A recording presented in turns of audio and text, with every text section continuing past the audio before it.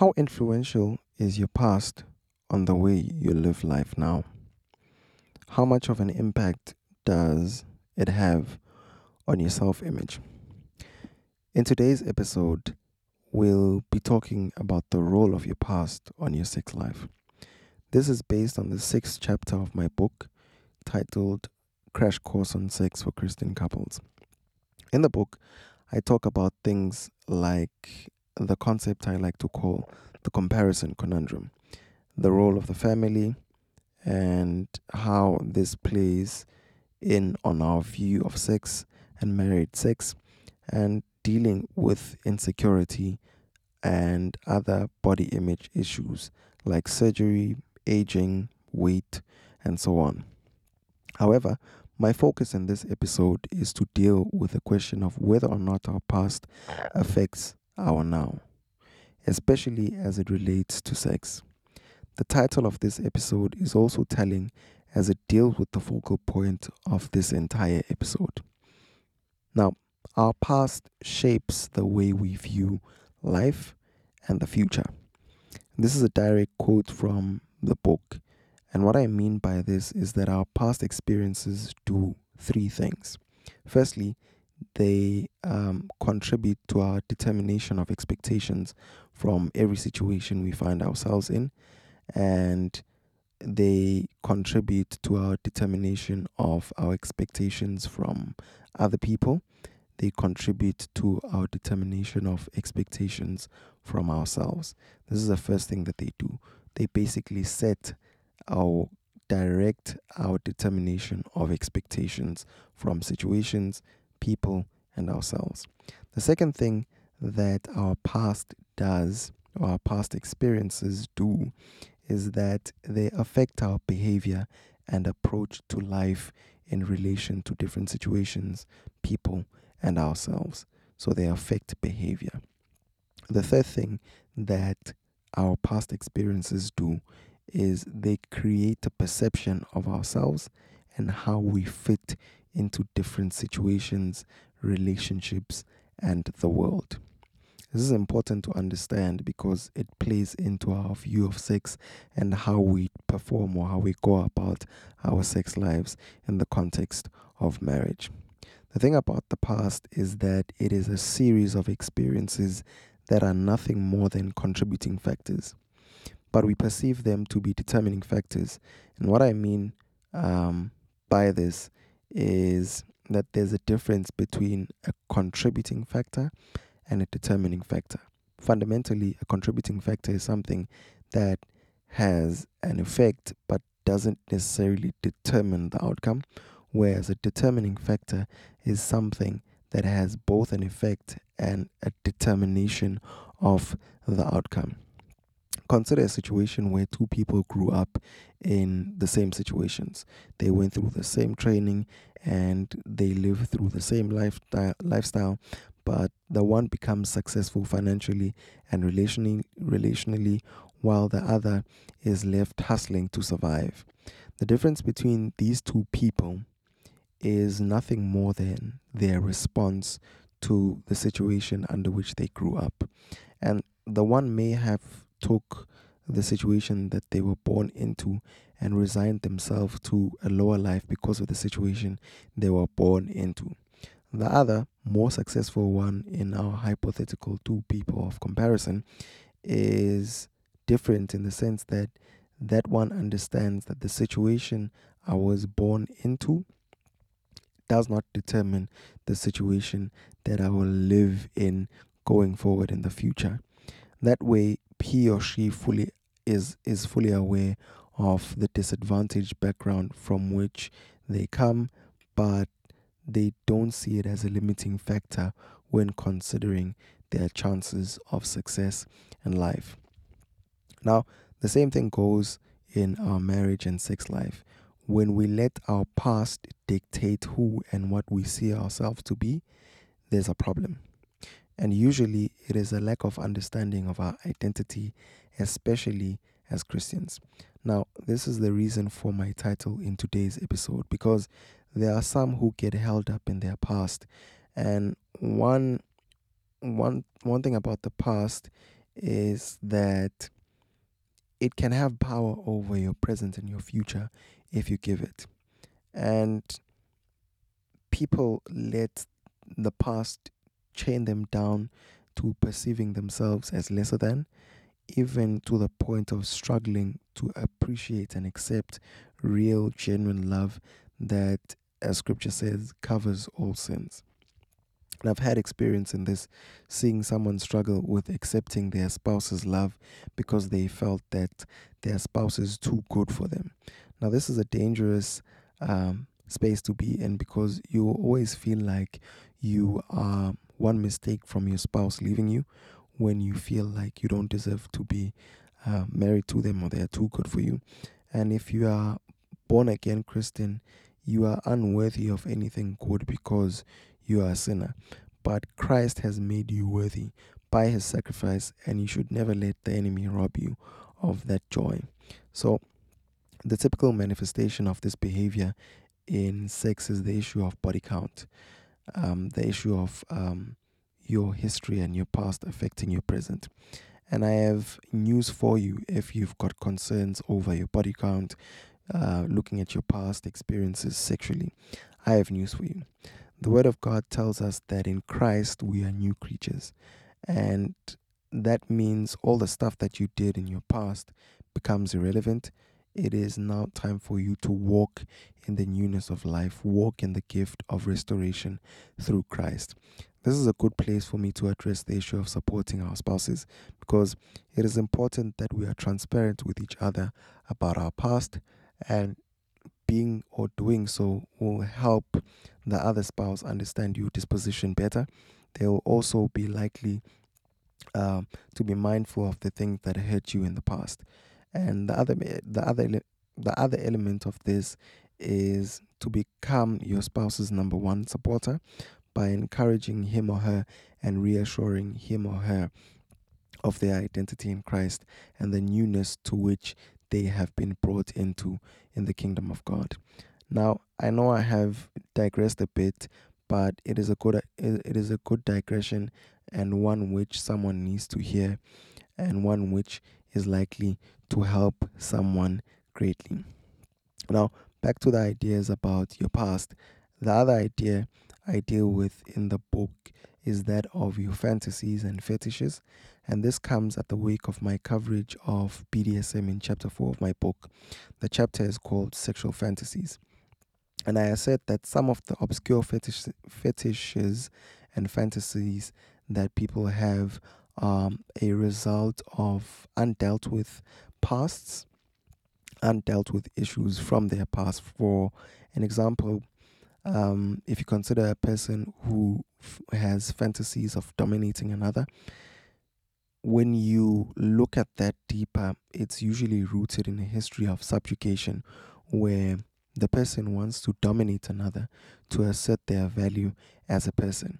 In a weird way, it can also be a means of washing off the taste of that bad experience from their mind, where they themselves were the subject of someone else dominating them in any way, shape, or form. And this is not a healthy way to enjoy sex in a loving marriage, because we are called, or we are created to have dominion over things and not dominion over each other.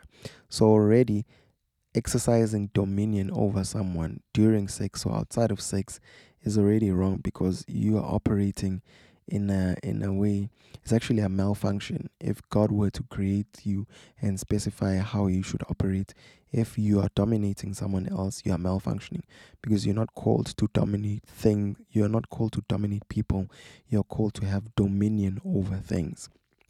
And typically, what we like or dislike is also rooted in our past, which is another aspect of our past. My wife, for an example, hates maize porridge. And this is because as a child, she had too much of it under fairly difficult conditions.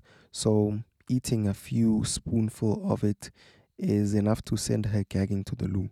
And the same goes for sexual intercourse. Whatever the condition of our mind concerning the area of marriage, the root of it and the seed can be found in our past. if you have a false perception of marriage, if you think marriage is bad, somehow you may have viewed a particular marriage that was disappointing for you, that led you to concluding that marriage is bad. Whereas marriage as an institution is not bad. It is an institution that was created by God, and everything that He created, He said it was good. Now, it is each person's responsibility to seek out the truths about their past and deal with them and make sure that these don't hinder them from experiencing life to the full in their future.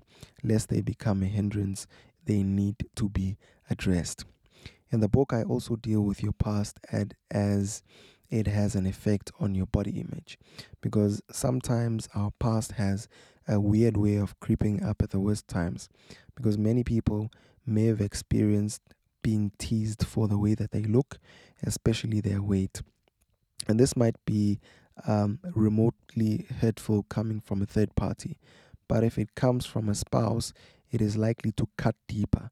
So, being forthcoming about your experiences in terms of your weight and your past is very important, because it then informs your spouse about the things that they avoid.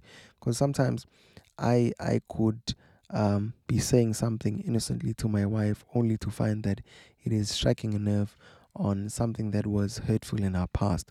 So I need to know about this, and I also need to understand where she comes from, because I might be surprised to say, okay, what is so hurtful about this? I was just joking, only to find that there's a deeper, more hurtful situation that she went through in the past, and my saying whatever I'm saying is resurrecting that thing. So that needs to be dealt with, because I once heard a pastor saying that the people closest to your heart are the people most likely to hurt you.